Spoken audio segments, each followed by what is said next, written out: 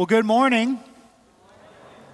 Here we are, another Sunday, another week where we continue in Matthew's gospel. For those of you that have been around Good Shepherd the last few weeks, you're aware that all summer long we are journeying through Matthew's gospel, and this week we are in chapter 10. We're focused on the journey of discipleship all summer long. We'll be exploring the journey of the disciples as they are learning from Jesus on the way. On the way. Can you imagine for just a moment what it must have been like for one of those original disciples called by Jesus? They were in for this grand education. A disciple is simply a word that means a learner, somebody who is committed to learning, a student. The disciples of Jesus, however, were not going to receive their education as you and I have received our educations, right? With a desk and a pen and a pencil, or maybe today an iPad for some of our young learners, a chalkboard with a teacher. Jesus did not set up his school of learning to be information regurgitation. That wasn't what Jesus was interested in. Now, certainly, as we read through the Gospels, Matthew in particular, we see the teaching ministry of Jesus unfolding. And there are times, like in Matthew chapter 10 today, where Jesus is lecturing, pontificating. He's giving a pep talk. He's giving a speech. He's sharing critical information and encouragement for his disciples. Information is being communicated by Christ to the disciples for their edification, for their growth, for their learning. But we know that what made Jesus truly a remarkable teacher is that Jesus understood for his disciples that for their formation, it wasn't just information. They also needed experiential learning. They needed to learn through experience. And now for those of us that have lived a little bit of life, and some of you have lived even more life than me, how many of us know that it's true that we can learn something conceptually, intellectually, and we can know it to be true, but that we haven't really learned the lesson until we've gone through an experience? It's one thing to know something is true. It's another thing to experience it, to live it. We can know that God is with us through suffering. It's a whole other thing to go through suffering and to see the hand of God beside you. And Jesus understood this for his disciples, right? That's why so much of their formation, their education, was on the way, along the road, as Jesus is traveling with his disciples from village to village, synagogue to synagogue. Think of how many of those stories we continue to tell about the experiences Jesus had with his disciples on the hillside where he gathered loaves and fish, and through an object lesson, he taught them about God's radical generosity. Think of the stories about how Jesus along the road at the well talking to a woman that culturally he should have never been talking to. Well, here in Matthew 10, Jesus is preparing his disciples for the experiences that are soon to come. One of the things I believe that made Jesus the most remarkable teacher of all time is that Jesus would give information and then he would send out the disciples to go learn and stumble and trip and fall, and then he would be there to gather them again and pick them back up. And if you were to read Matthew chapter 9, Matthew chapter 11, you would see that Jesus is soon sending his disciples out, 2 by 2, 4 by 4, to go into the towns and villages and to do some very simple things. Jesus wants his disciples to go preach, teach, heal the sick, share the good news, bind up the brokenhearted. In other words, Jesus is now releasing his disciples, not permanently. That will happen at the Ascension and Pentecost, but he's practicing it now with them. You have seen me teach and preach. You've seen me heal. You've witnessed how people have brought their sick out to me from the region. I want you to now go into the towns and villages with this message. And in this final moment before sending them out, he gives them just a bit of encouragement. Did you hear it in the gospel? Whoever welcomes you welcomes me. Whoever doesn't welcome you, well, shake the dust from your feet, it says in another gospel. Jesus is encouraging his disciples to look for people of peace. People that display God's radical hospitality.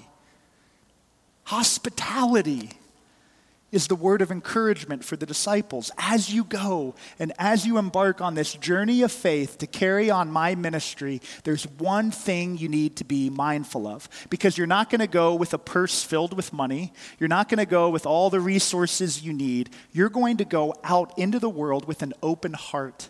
And I want you to look for people that will welcome you in, will be hospitable.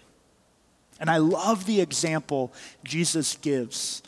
A cold cup of water. So simple, right? Jesus says, whoever gives even a cold cup of water to one of my followers will certainly they will receive their reward from God. Sometimes in our life of faith, we buy into the notion, or we tend to believe this false truth, that being a disciple of Jesus, living and loving like him in a modern, confusing world, has to be something that is overly complex or complicated. We have to do all these mental gymnastics. Now, there's no doubt we live in a complicated and confusing world that has changed quite a bit since the time Jesus walked the earth. But in other ways, it's absolutely the same. There were no rocket ships or companies like SpaceX that were doing exploratory travel. There was no such thing as iPads and an internet and an interconnected global world. There were none of these common phenomena that we know to be true, and yet the nature of the human heart was exactly the same. And Jesus says, keep it really simple. Your ministry will be effective when hospitality is present. What is the best cup of water you've ever drank? Have you ever even thought about it? What's the best glass of water you've ever had? Can you think of a moment when you truly were thirsty? I mowed the lawn yesterday, right between little tiny rainstorms, little sprouts of rain. It was humid. It was nasty. My back was sweating. My socks were wet. Ugh. I went inside and I got a cold cup of water, and man, I just guzzled that down in like 4 gulps. Have you been there?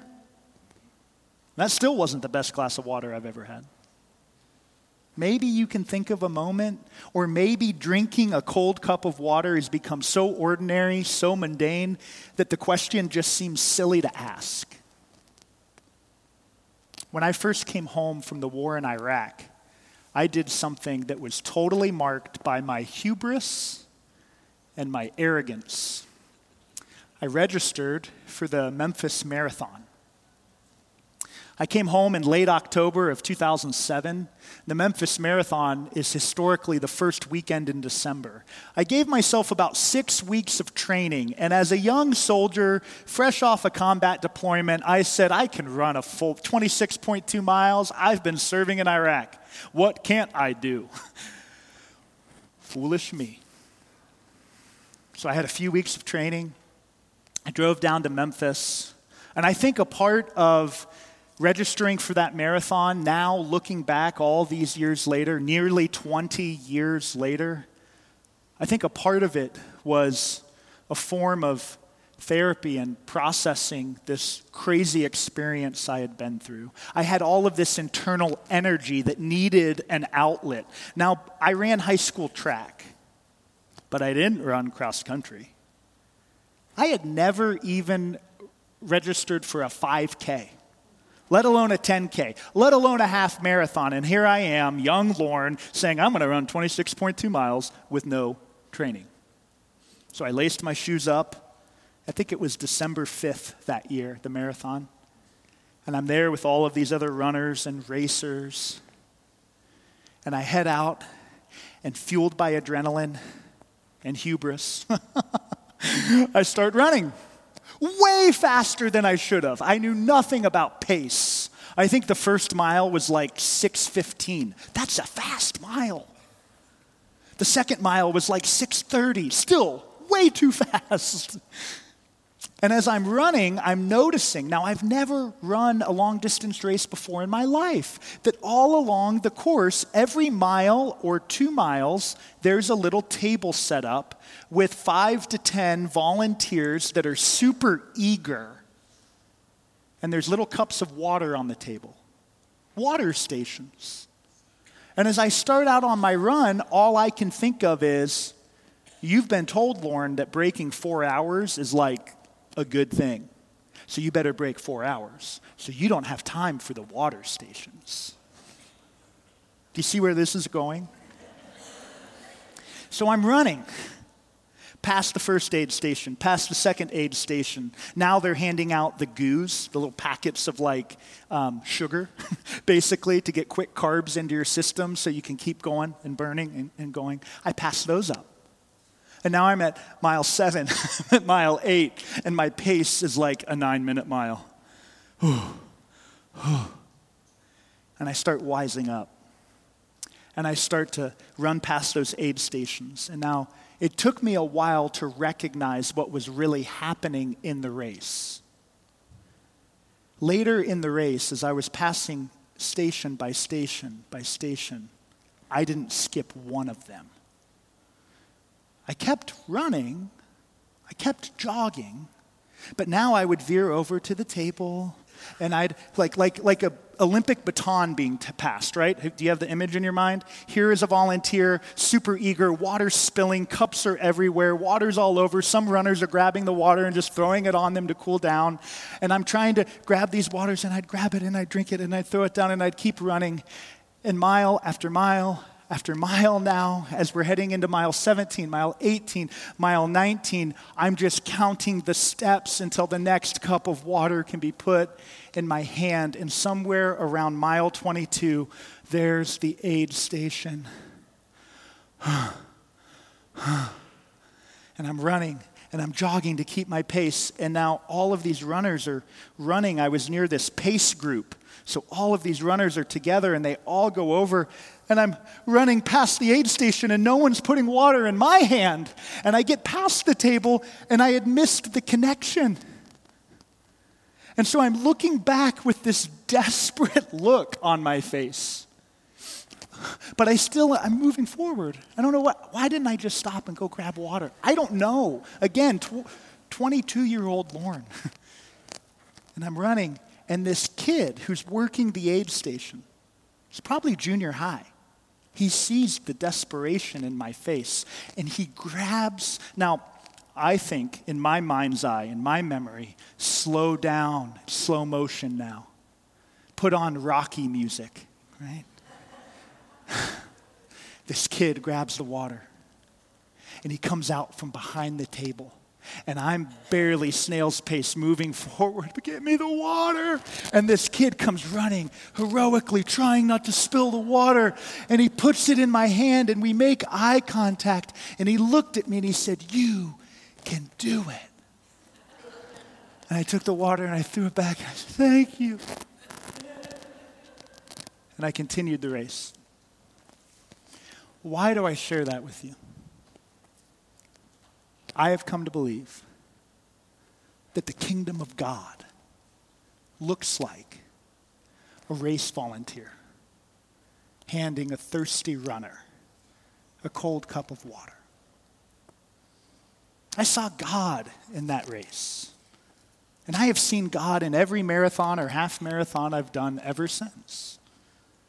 And I have come to believe that our mission as disciples of Jesus is as intentional and as simple as looking for those in our family, in our community, in our world that are thirsting.